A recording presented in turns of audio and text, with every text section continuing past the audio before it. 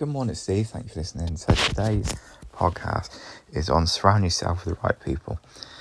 It's really easy in life not to be successful, and that's a lot of the time around to those that you spend time with, those that don't encourage you to move forwards and drive you forwards.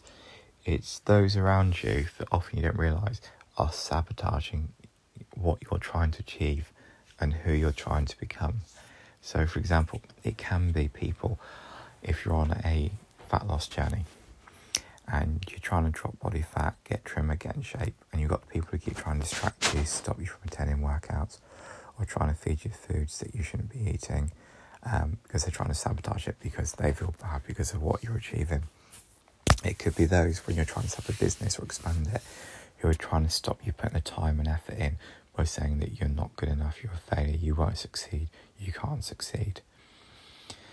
It's also those who are scared because they can't do it, they feel bad. So the best way for them to feel good about themselves is trying to stop you.